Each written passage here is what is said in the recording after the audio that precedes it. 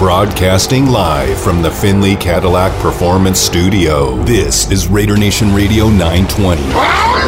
Unnecessary Roughness. I think that somewhere within the first 5 to 10 plays of the game, the other team's quarterback must go down. And he must go down hard. It's Unnecessary Roughness here on Raider Nation Radio 920. Big hole, first down, end zone, touchdown, Raiders! Would you believe it? This is Unnecessary Roughness on Raider Nation Radio 920. Here's your boy, Q. And then there was just a week. Just 1 week. At this time next week, I'll be talking about, and then there's just an hour or two. Because at this time next week, we'll be 1 hour away from the pre-draft show from a location still yet to be determined with JT the Brick, Jason Fitz, and also Eric Allen as we lead you right into the 2022 NFL Draft. 1 week away.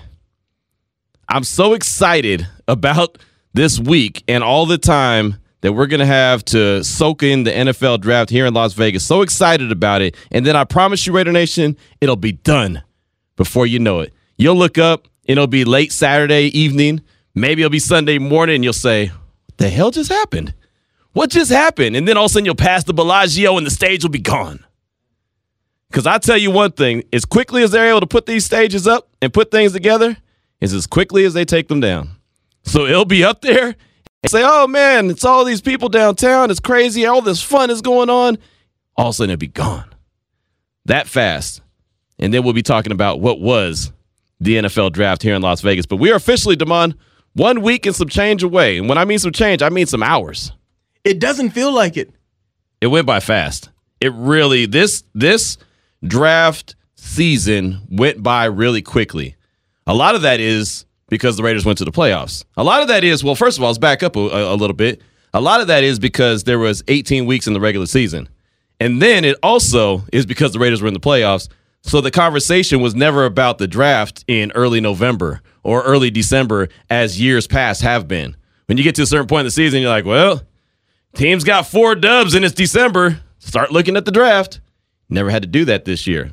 They kept you on the edge of their seats throughout the course of the regular season, wondering if they were going to make it into the playoffs, and went all the way down to week 18 and then got that big dub over the Chargers at Allegiant Stadium to put themselves into the playoffs. So all that draft talk was just put to the side, do that later. Remember all the conversation about, well, who's going to be the next head coach? All that conversation don't matter. Still playing football. So now, boom, here we are, 1 week away from the NFL Draft, and I could not be more excited about what's going to go down, how it's going to go down, what the Raiders are going to do, and what the rest of the teams in the league are going to do. I say it all the time. The draft is one of my favorite events that I get to cover each and every year. The Super Bowl is fantastic, but at the end of the day, you know there's 2 teams competing, and that's it. At the draft, all 32 teams and all 32 teams' fan bases believe that they have a chance to get better. Every single fan base goes into the draft weekend thinking, man, this player is going to change what this franchise is going to do. This is going to be the chosen one. If your franchise is sorry, if they need a quarterback, it's like, oh, going to get that quarterback of the future. If you need a DB, going to get that lockdown guy. Going to need an edge rusher, going to get the next guy. You know what I mean? It's like every fan base goes into the draft weekend thinking exactly what they need is exactly what they're going to come out with the draft with, and they always find a way, and I'm guilty of it myself, finding a way to know that the players that were drafted by that team are the real players that are going to get it done. Now, we find out a little later that, okay, maybe they weren't. Maybe that wasn't a good decision, but it is so cool to see the fan bases of all the teams representing at the draft getting so super excited about what they're about to see and what they think that they're seeing while these players are getting drafted. And not to mention, how about the players? How about the guys that are actually living out their dream? You know what I mean? Like, these guys have been playing football their whole lives for an opportunity to take their game to the next level, and to hear their names, especially the first couple round guys, to hear their names and to have an opportunity to walk across that stage and greet the commissioner, hear the crowd booing the commissioner, but hearing the crowd cheering on you. I mean, just think about how much of a thrill and excitement, regardless if that player is worth the salt and ever does anything in the league. They might not ever do anything in the league, but to have that opportunity, man, it doesn't get too much better than that. So very excited about what we're going to see downtown Las Vegas next week. Got a lot coming up on today's show.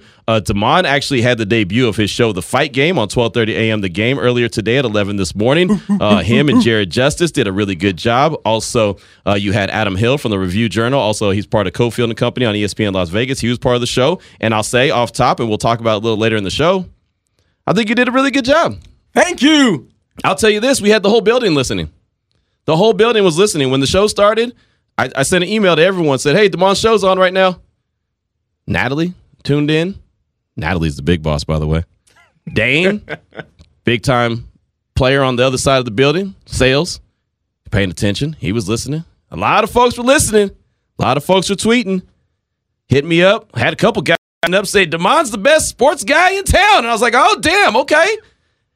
Your check's in the mail. The checks, I was just about to, you took the words right out of my mouth. Your check is in the mail, and that's okay. Hey, man, it starts somewhere. So congratulations, man. I wanted to go ahead and give you some props on air. You're doing a really good job, and you know, it's a small step, but that's just the first step. You're going to take many more steps in your journey along the way. So congratulations. If you did not know, Damon has his own show every Thursday. Today's Thursday. My days get all mixed up. Every Thursday, 11 a.m. on our sister station, 12:30 a.m. The Game. It's called The Fight Game. And you and Jared did a really good job, so congratulations. Thank you so much. I thought, because Jared and I, we've done podcasts before, so I was like, our chemistry will be well. Yeah. But the interview I did with Adam, I was really proud of the way that came out as well. It was really good. It was really good. I thought you guys broke everything down, sounded really good, sounded like you guys were having a good time. And at the end of the day, if you're doing this and you can't have a good time, you're doing it wrong.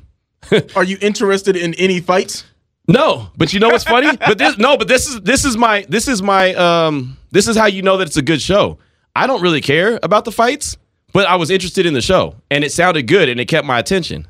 You know what I mean? So if I can listen to it and enjoy it, and not really have a dog in the fight or care that much, I know that it's a good quality show, because somebody who really is locked in is like, oh man, you know, someone who's really invested in the fight game is going to care more than I do, and they'll be locked in. So that's how I know that it's a good show. And I actually got a text from Doug, who is I mean, he's a big-time player around here as well. He does so much work behind the scenes.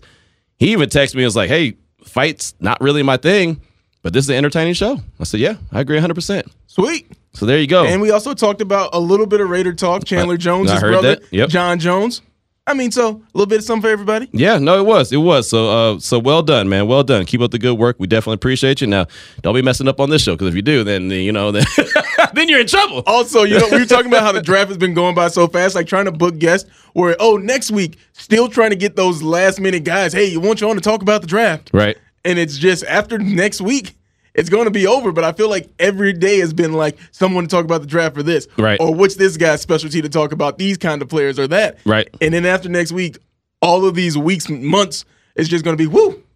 Yeah, please believe. And then we'll hear from those guys again next year. Right. Well, there's gonna be so much to talk about. So don't you worry. There's plenty of stuff that we have going. I keep saying the off season, but it doesn't feel like there's any off season. But coming up on today's show, we're very busy here on Unnecessary Roughness, Raider Nation Radio 920. Earlier today, we found out about the passing of the Mad Bomber, Daryle Lamonica, at age 80. I actually had an opportunity to talk to him in October at Fred Biletnikoff's Crab Feed. It was really good, about 5-minute conversation, and that was my only interaction I've ever had with the Mad Bomber. But man, I was so blessed to be able to have that opportunity. Actually, when I found out that he passed away, I went to my phone and went to my voice memos and actually was able to pull up that interview and listen to it a little something. So you're going to hear that conversation coming up on today's show. But in a matter of minutes, we're going to have George Takata from KMJ Morning Sports in Fresno in the 559. He's also Reedley College Director of Marketing and Communications. He's been around the sports scene for a very long time in the Central Valley. He's going to join the show to start things off to talk about the Mad Bomber. He's had a lot of interactions with him and had a lot of private conversations with him as well, and has been very out there and open about the fact that Daryle Lamonica loved being a Raider. So we'll talk to George Takata coming up in a matter of minutes. Then at 2:30, Emory Hunt from CBS Sports. He's owner of Football Game Plan. It's an NFL draft. guide, and he takes another look at the NFL draft. He takes another look at all these prospects and really starts to deep dive into guys that are going to be drafted in the 3rd, 4th, 5th, 7th round, the rounds where the Raiders have picks. So we're going to really deep dive into a conversation about the draft with Emory Hunt. And he's actually a guy that was recommended to me. Someone who listens to the show all the time was like, man, you guys are doing a great job, but you got to get this guy on because he's so knowledgeable. So I went back, looked at some of his work, downloaded his guide, bought his guide. It's $12. And someone might say $12 is a lot of money. Over 1,000 pages. Has yours even finished downloading yet? It's so big. No, it has not. Q sent it over an hour ago. Right. It's that large. It has that much. And that's why I respect that. And so if I could ask him to come on and talk for 15 minutes about the draft, the least I could do is download his guide with that he put that much work into. So I'm excited about the conversation we'll have at 2:30 with Emory Hunt. And then at 3 o'clock, you'll hear that conversation that I have with the Mad Bomber. That's coming up at 3, my one-on-one that I had with him for about 5 minutes back in October. And then at 3:30, Jake Crane from the Daily Wire. He had a chance to talk to KJ Wright yesterday. And KJ Wright said something about the AFC West and who he believes is going to win the AFC West and why. It's going to be very intriguing to you, Raider Nation. So that's the guest lineup that we have for you. Let's go ahead and get into the show, and let's get into the opening drive.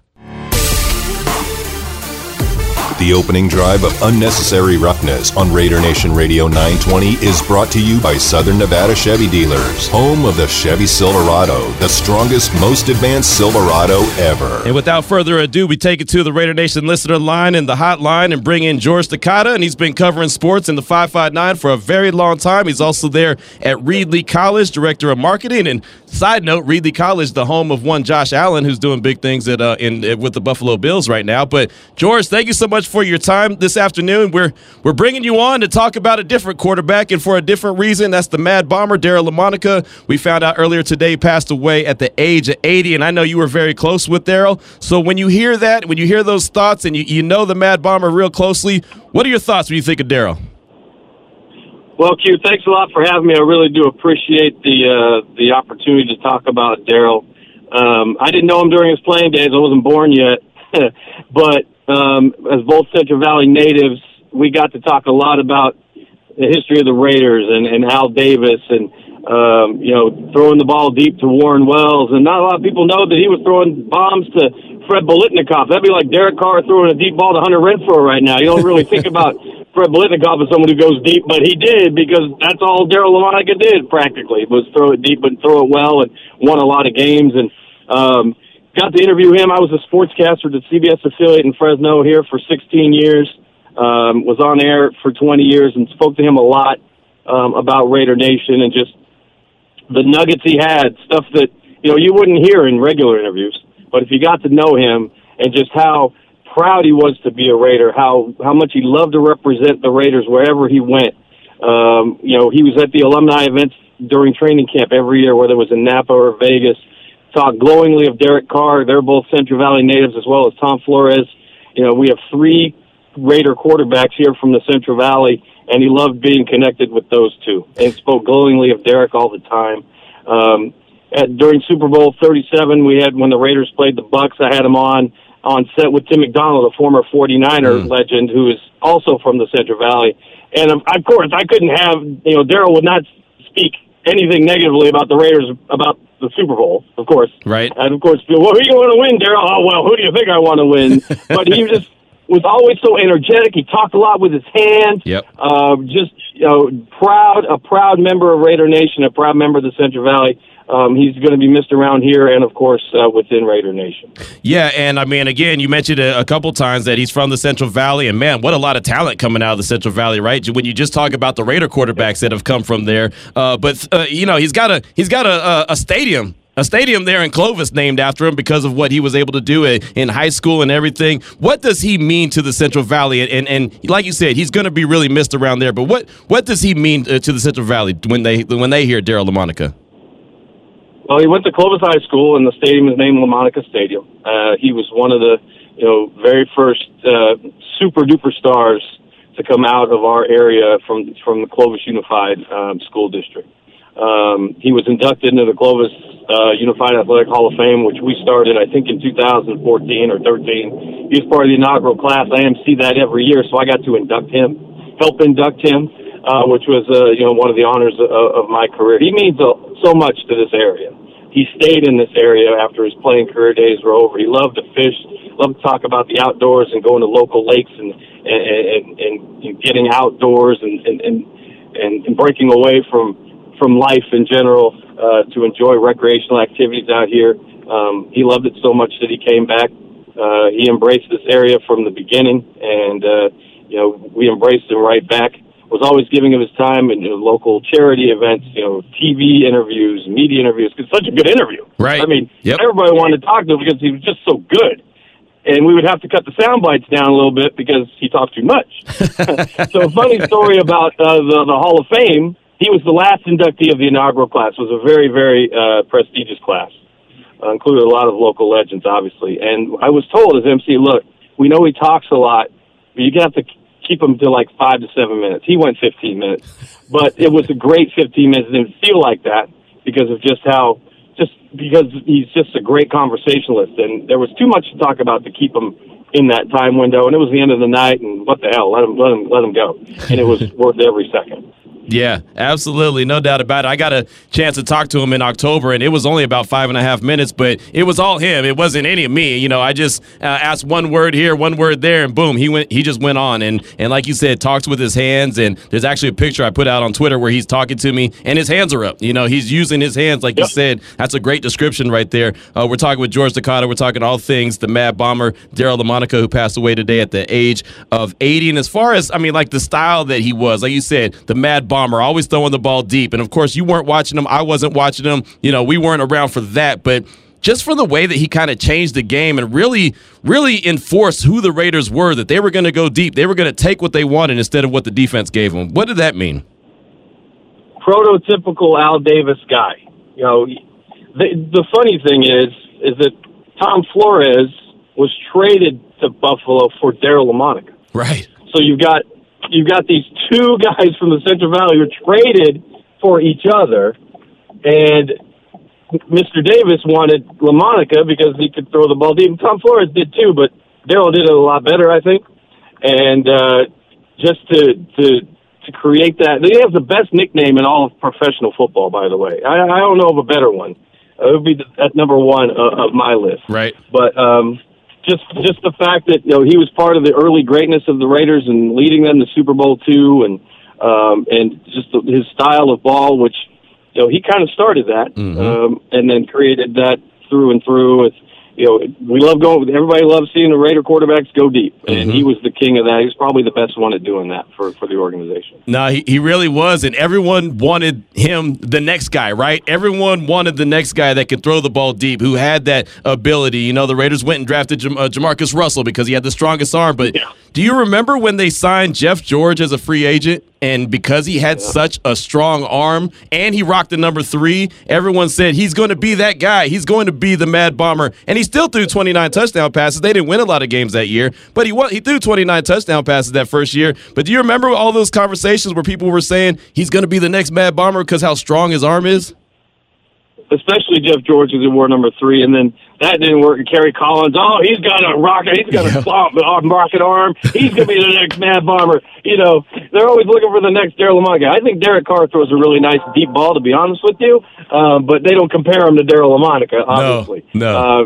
Those type of quarterbacks, I think, are long gone. It's more of the West Coast thing, and I get that. But boy, was it so much fun to see Daryle in the films that I've seen. Growing up, to throw it 50, 60 yards to Warren Wells and Art Powell and Fred Biletnikoff, and it was just so much fun to watch. No, it really was, and again, kind of really changed the game, changed the way that the game was played, and just adding that element, that deep ball, like Cliff Branch brought the speed to the game. Daryle Lamonica brought the deep ball to the game. Now, as far as, and you mentioned this, how much he loved being a Raider. What were some of those conversations with you like when he was talking about just being a Raider and how proud he was to be a part of the Silver and Black? Oh, you could see the twinkle in his eye. I talked about, how he moves his hands, but when he talked about the Raiders specifically, he just lit up. The color in his cheeks got a little redder. The twinkle in his eye got a little brighter. He would talk about training camp and Coach Madden and just, getting ready for Super Bowl II and what it was like to win an AFL championship. And he talked about his teammates, and he always talked about everybody else. Like, if it wasn't for Warren Wells, I wouldn't be talking about my career today. If it wasn't for, Art Powell or Al Davis or John Madden, I couldn't be talking to you about how great it was to be a Raider without those people. He always deflected to other people, but he didn't talk a lot about himself.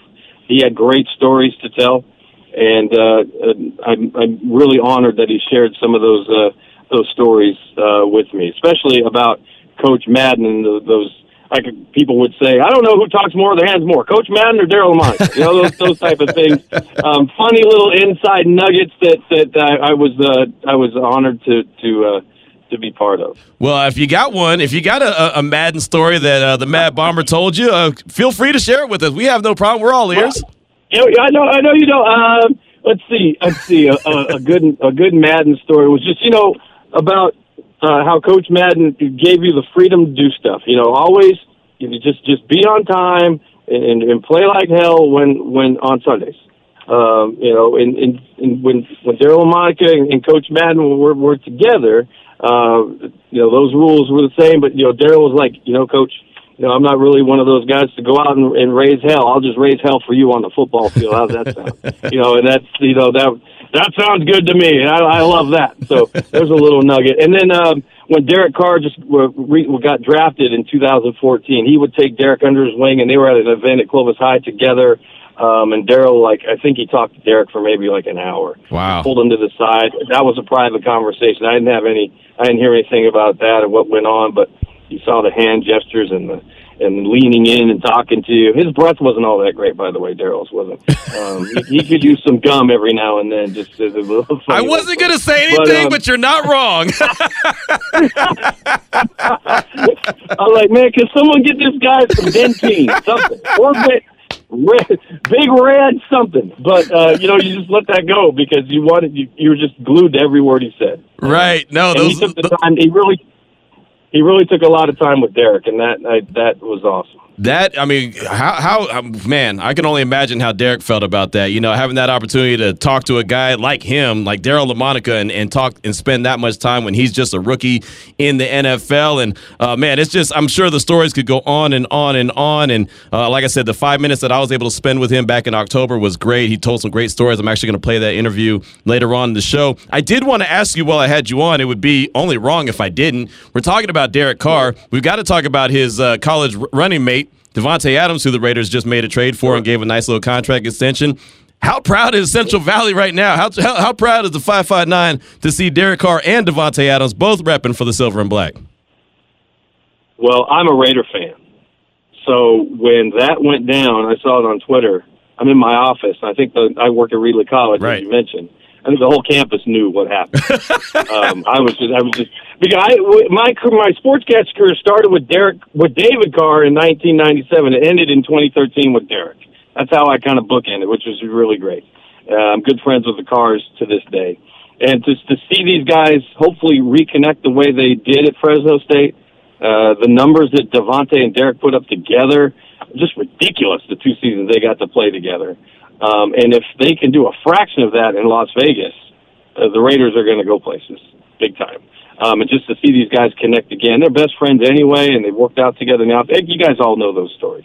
But here in Fresno, Fresno State football, and that's an immediate marketing gem. For yes, them. Like, these are our guys. They're on the same team, and Raider Nation, till the day we die, and Bulldog born and Bulldog bred, and all that stuff. So we couldn't be happier. We've had a lot of great athletes come through this area and go on to big things like Paul George and Aaron Judge and these two, Davante Adams and Derek Carr, and to see them play together is going to be a hell of a lot of fun for the next 4 or 5 years. Yeah, absolutely. What are your thoughts on the AFC West? I mean, you're a Raider fan. What are you thinking when you see the AFC West? It's loaded, but the Raiders are just as loaded as every other team in the division.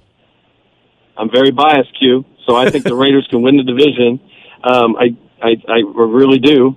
I'm so glad Tyreek Hill's out of the division. That's awesome.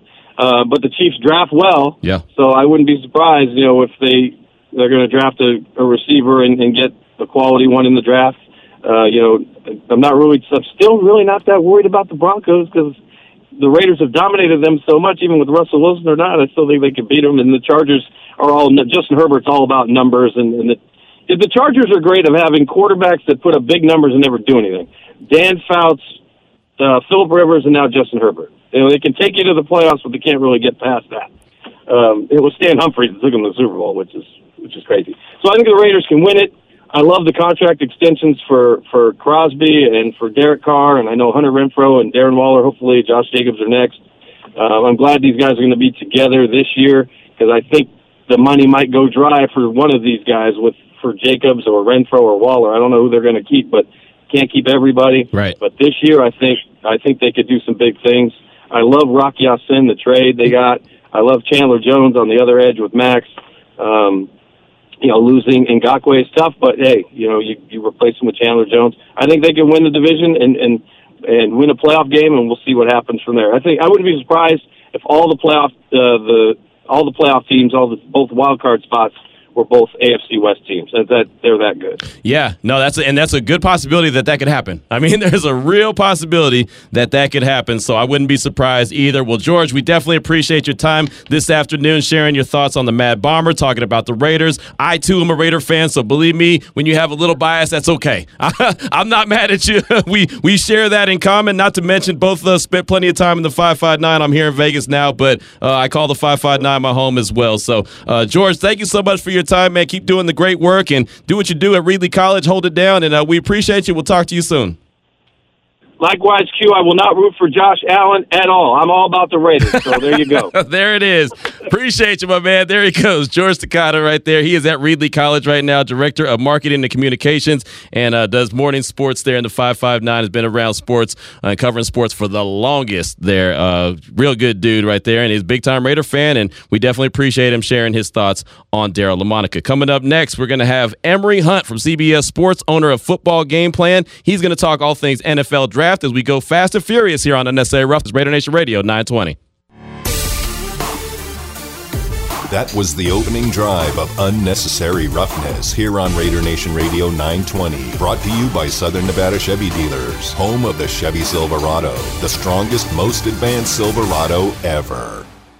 Hey, Raider Nation! This is Bruce Buffer, and you're listening to Raider Nation Radio 920.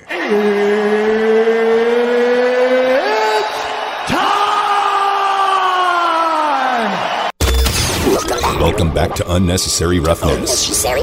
Here on Raider Nation Radio 920. Here's your boy Q. A week from today, we'll be talking about the first round of the NFL draft. It takes place right here in Las Vegas. Very excited about that.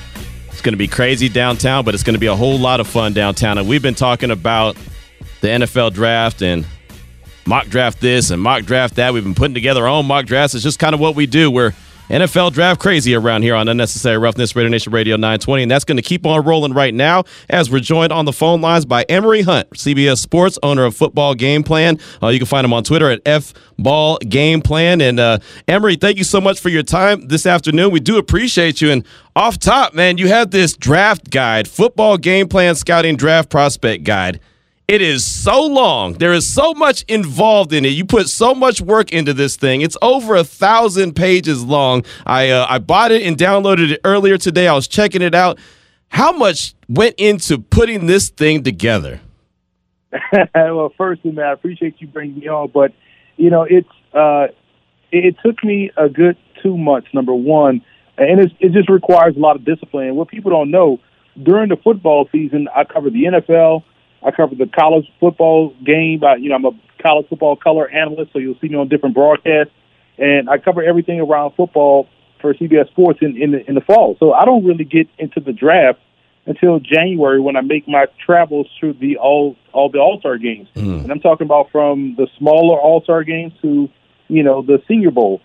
And I want to say after my trip to the All-Star games, starting the day after the Super Bowl, from that Monday to when I was done, I get up at 5 a.m., I start at 5:30, I break at noon to about 2:30, go eat lunch, go work out, get back at it about 3:30 and go until 7:30. And you do that until it's done. And I had 1 week in between where the HBCU Legacy Bowl, that took a week away.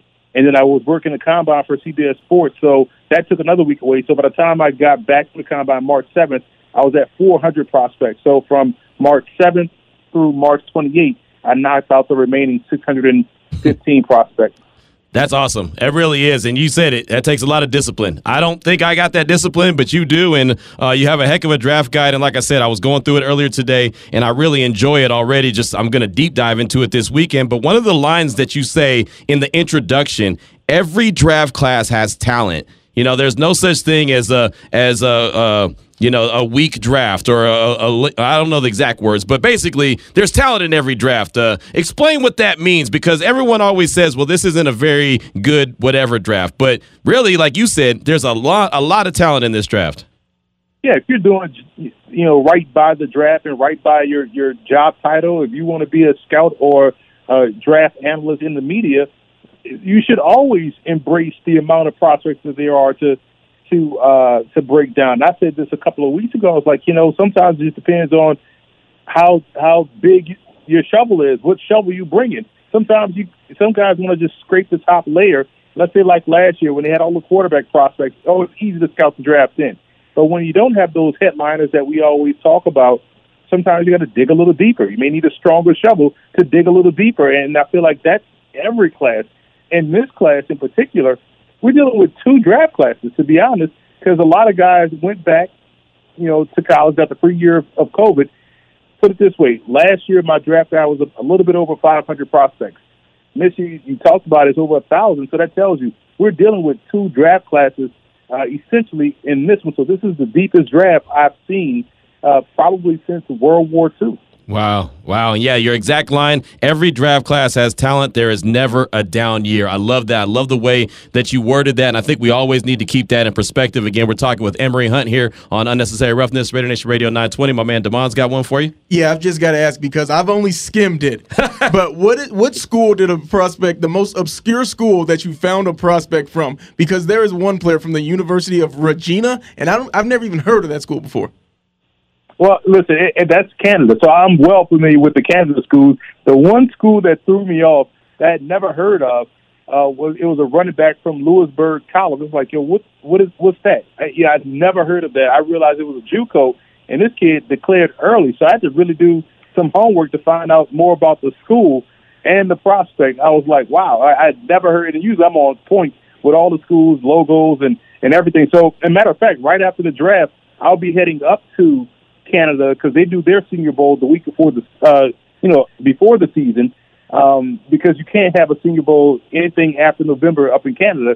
So I'll go get started on 2023 up in Hamilton, Ontario, right after the draft. So yeah, I'm well versed in those Canadian colleges for sure.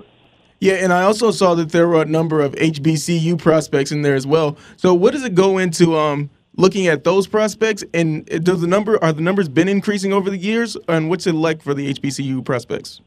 That's a great question because I know the talk was, man, no one got drafted out of an HBCU last year's draft, and how could they do that? Well, first of all, a lot of guys went back to school, and a lot of the HBCUs didn't play in 2020. They played in the spring. So with that being the backdrop, you come out now, you got the HBCU Legacy Bowl, and the amount of talent that was there, you had 100 prospects there, and coupled with a lot of what you saw all throughout the season, this is probably one of the better years for HBCU prospects. I can see, 7 to 10 guys maybe getting drafted, with another 20 to 30 signing undrafted rookie free agent contracts. And if you forget, as much as they talked about last year not having any HBCU prospects, and that's an indictment on the NFL, like, wait a minute. In 2020, we had a first-round pick out of Alabama State. Mm-hmm. So it's all about where the talent is. And this year, there's a ton of HBCU talent. How much does it help that guys like Deion Sanders are at Jackson State and Eddie George is one spot, and then you see Hugh Jackson at Grambling? How much is that going to help be able to attract not obviously all the talent, all the big time first round talent, but some top notch talent willing to go to HBCUs because those guys that have been there, done that are there? It's funny you say that because we have a draft show coming out on Tuesday and Wednesday on Next Level Sports, and I interviewed Al Young, the cornerback out of Jackson State, and I asked him about that. I was like, bro, listen, please tell me what that was like when Deion Sanders called you and said he wanted you, Mr. Cornerback, to come play for Jackson State. I was like, if Barry Sanders called me to come play for any school, you wouldn't be able to tell me jack. And so he was like, man, he said, I was nervous. My hand was shaking. I'm Deion Sanders talking to me, and I got posters on my wall of Deion Sanders. So it's going to help a ton, man. I can only imagine Eddie George being able to grab any running back prospect he wants. Hugh Jackson with that NFL experience, showing guys like, hey, look what I can do. Here's what I've done at the league. That's going to be easier for him. And we know what Deion has done down there at Jackson State, grabbing some 5-stars and 4-stars. So to your point, I think it's going to be easy for these guys to get the talent into HBCU programs to go along with already going out there with your Willie Simmons, right. Your McNairs. Those guys are doing great already, but now having these spotlight coaches in the HBCU ranks just kind of elevates it as a whole. Now, Emory, I wanted to kind of take a look at the draft. From a Raiders point of view, they don't have a pick till round 3, number 86, because of the Davante Adams trade, and I think that everyone in Raider Nation is fine with that. Hey, you get Davante Adams, you're good with not having a first or a second round pick. But through all your research, all the draft prospects that you've gone through, how much talent, what class do you think is really, really talented as far as depth that will be available in round 3 and beyond? I get this question a lot, and I always give the same answer. It's the receivers and defensive backs, and it's a big reason. The big reason why is, you go to high school and you see the 7-on-7s being prominent because teams are throwing a lot. You go to college, everybody's 3, 4, 5 wide receiver sets, so you better have 3, 4, and 5 DBs that can cover.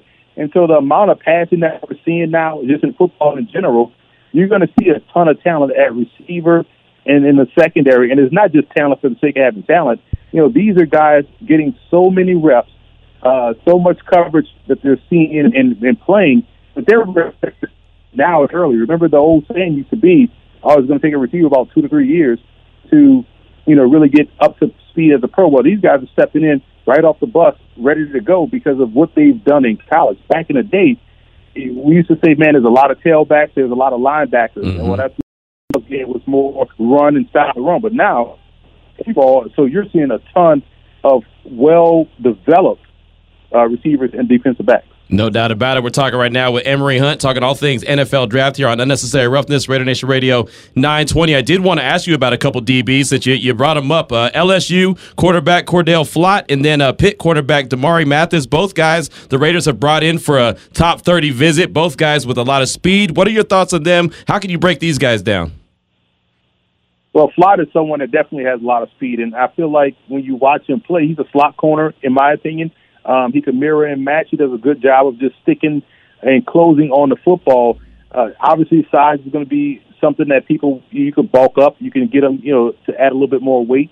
I feel like sometimes he plays a little small, but I feel like that's someone that you really want in your secondary, just to be that third or fourth corner that can help you out. And when you think about Damari Mathis out of Pitt, you can't. It's one of those schools where you can sight unseen, right? You can sell me on a Pitt defensive back, a Utah defensive back. It doesn't matter as long as you say they came from that school. San Diego State is another one. Yeah, give me that guy through and through. So Mathis is someone that's excellent in zone, and I think when you're solid in zone, you tend to be a little bit patient, and therefore you're able to make plays when you have to make them. You're not getting jumpy and things like that. But for me, I feel like Flott is someone that fits in with what they want to do more so than anything. Yeah, Emory, when it comes to, we'll stick to this position group, the corners and the receivers. On the draft guide, you have position vitals. What are the differences that scouts are looking for from the college level to the NFL level in skill sets? A lot of it ties to, and I know it's hard to see, but you see a lot of it and you tend to know it. It's the football IQ, the awareness. How well can someone understand what's going on? Because you have to assume that the athletic ability is going to be there, because we wouldn't bring you in if you didn't have it. So how can you anticipate? How can you quickly understand what's going on? And then can you make the play? A lot of times guys can get up on the whiteboard and they can, do a lot of things. They can explain themselves perfectly, but they can't make the play. And you have some guys, you see this a lot with quarterbacks, and people say, this guy, he's great on the whiteboard, but when he gets out there on the field, he folds versus pressure. And then you see someone that may not be as, apt on the whiteboard, but when he gets out there, he excels versus pressure. And so I think those are things you can see. They want to see how well you do in critical situations. Situational football is huge. That's your third downs, all that stuff like that, end zone, red zone, in the game situations. If you can excel in the situational football part and you show good football awareness, everything else is going to fall in line. We know about Jordan Davis from obviously he's the big man at the defensive tackle position. We know there's a couple that are going to go in the first round, but as far as the D tackles go, how deep is this class and who do you think would be available? Give me a couple names that you think might be available in that third round. What's interesting, and it's funny because when you think about the passing game, you think we're going to see a lot of, three techniques. But I feel like defensive tackle is a little bit thin this year. There's some good quality guys. Curtis Brooks out of Cincinnati is someone that just jumps out at me as a great three tech. But this is a deep nose tackle class. I feel like we should be talking about nose tackles when we're talking about the passing game, right? But Jordan Davis leads it off and, is the number one nose tackle. But Noah Ellis, and he's of the family business of the Luther Ellises and those guys, legitimately strong the strongest I've seen from that position. But I'm not surprised because his whole family was one of those teams that's strong, one of those guys that's strong at the point of attack. Ridgeway, Arkansas is a good one. The Kentucky kid, McCall, is another good one. So I feel like you can get some good nose tackles in this class. And I'd be remiss if I didn't bring up Taylor Humphrey from my University of Louisiana. Nice. I was at the East-West Shrine Bowl, and it was unfair for someone like Alec Lindstrom, who, had not the luxury of going up against Taylor Humphrey. And when I say he moved him from center to tailback with how far he pushed him in the backfield, and when you get someone that's 6'4", 350 and carries it well, that's a problem. So I feel like if you need a nose tackle, this is one of the better classes to get some because there's some guys that can not only stop the run and occupy a gap, but also can be one-gap penetrators as well. Emory, this is great. Before I let you go, I got to ask you this one question because we always hear this word value. We always hear, talent over value, value over talent. When it comes to trying to get a really great player, but you're also trying to get value whatever round you're selecting a player in, how much does that go into consideration, or how much do you think that should go into consideration? From the Emory Hunt School of Scouting, it should never go into consideration. When you're sitting out there in week 9 and so-and-so is making a play, you don't sit there and say, man, if only we would have got him in round 6 instead of round 4. You just happy to do making a play. Right. That's all that. Can you ball? Can you make the play?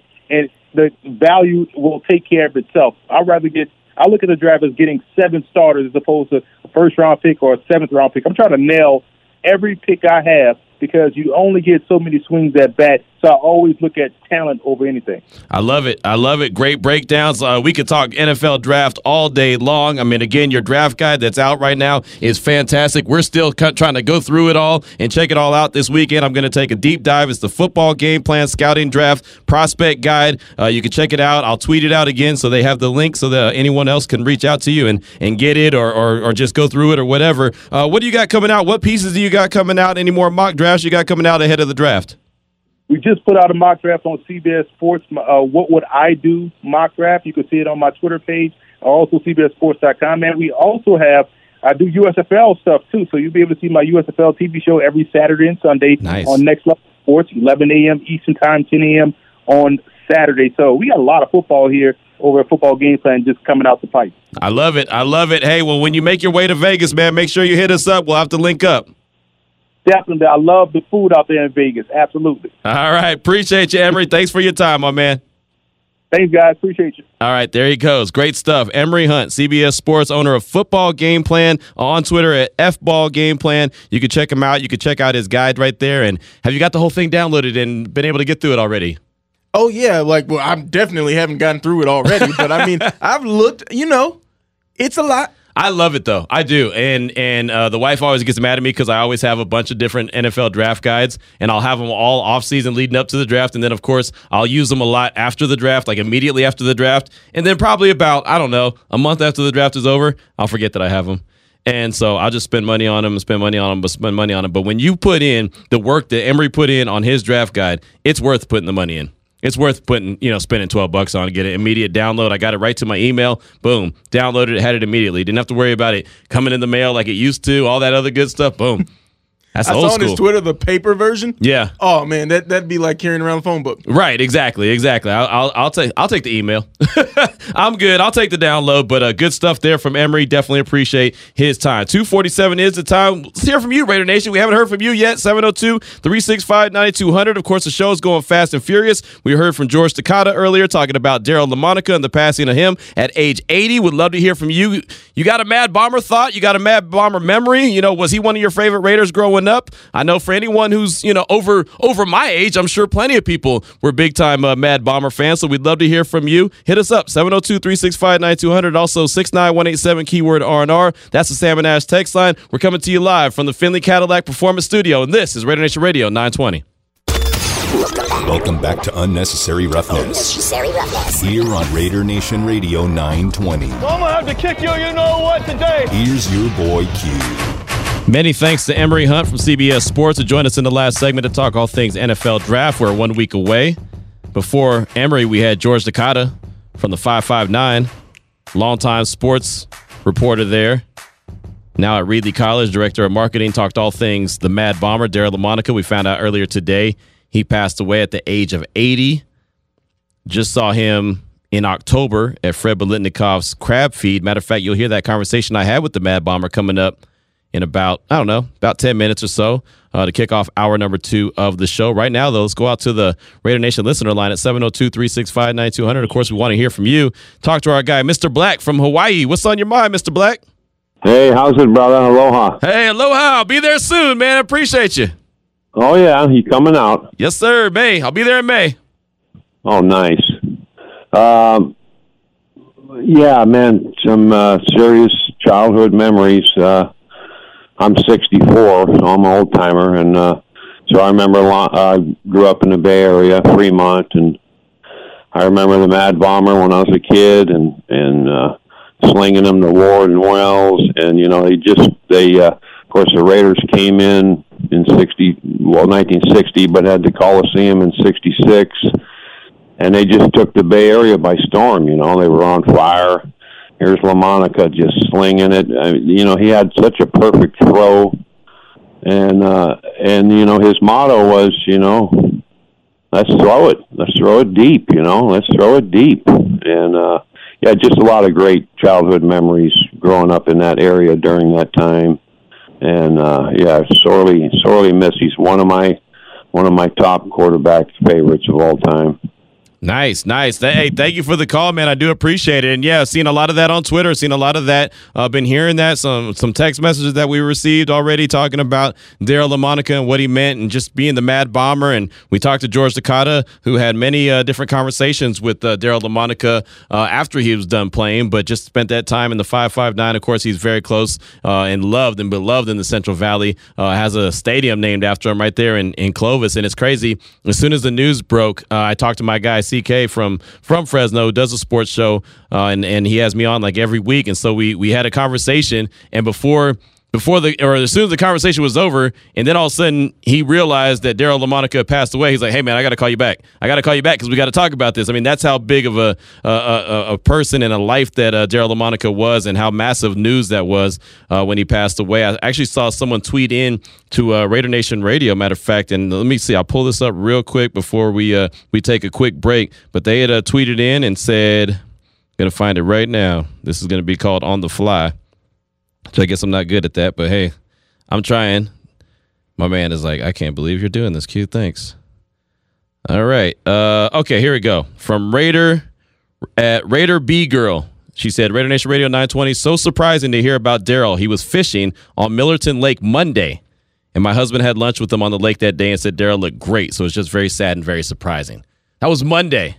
You never know. You never know what's going to happen and when it's going to happen. That's why I always say, man, take care of your family, love on your family. Don't try to hold no grudges because you just don't know. 2:56 at the time. When we come back, you'll actually hear the conversation I had with the Mad Bomber back in October. This is Raider Nation Radio 920.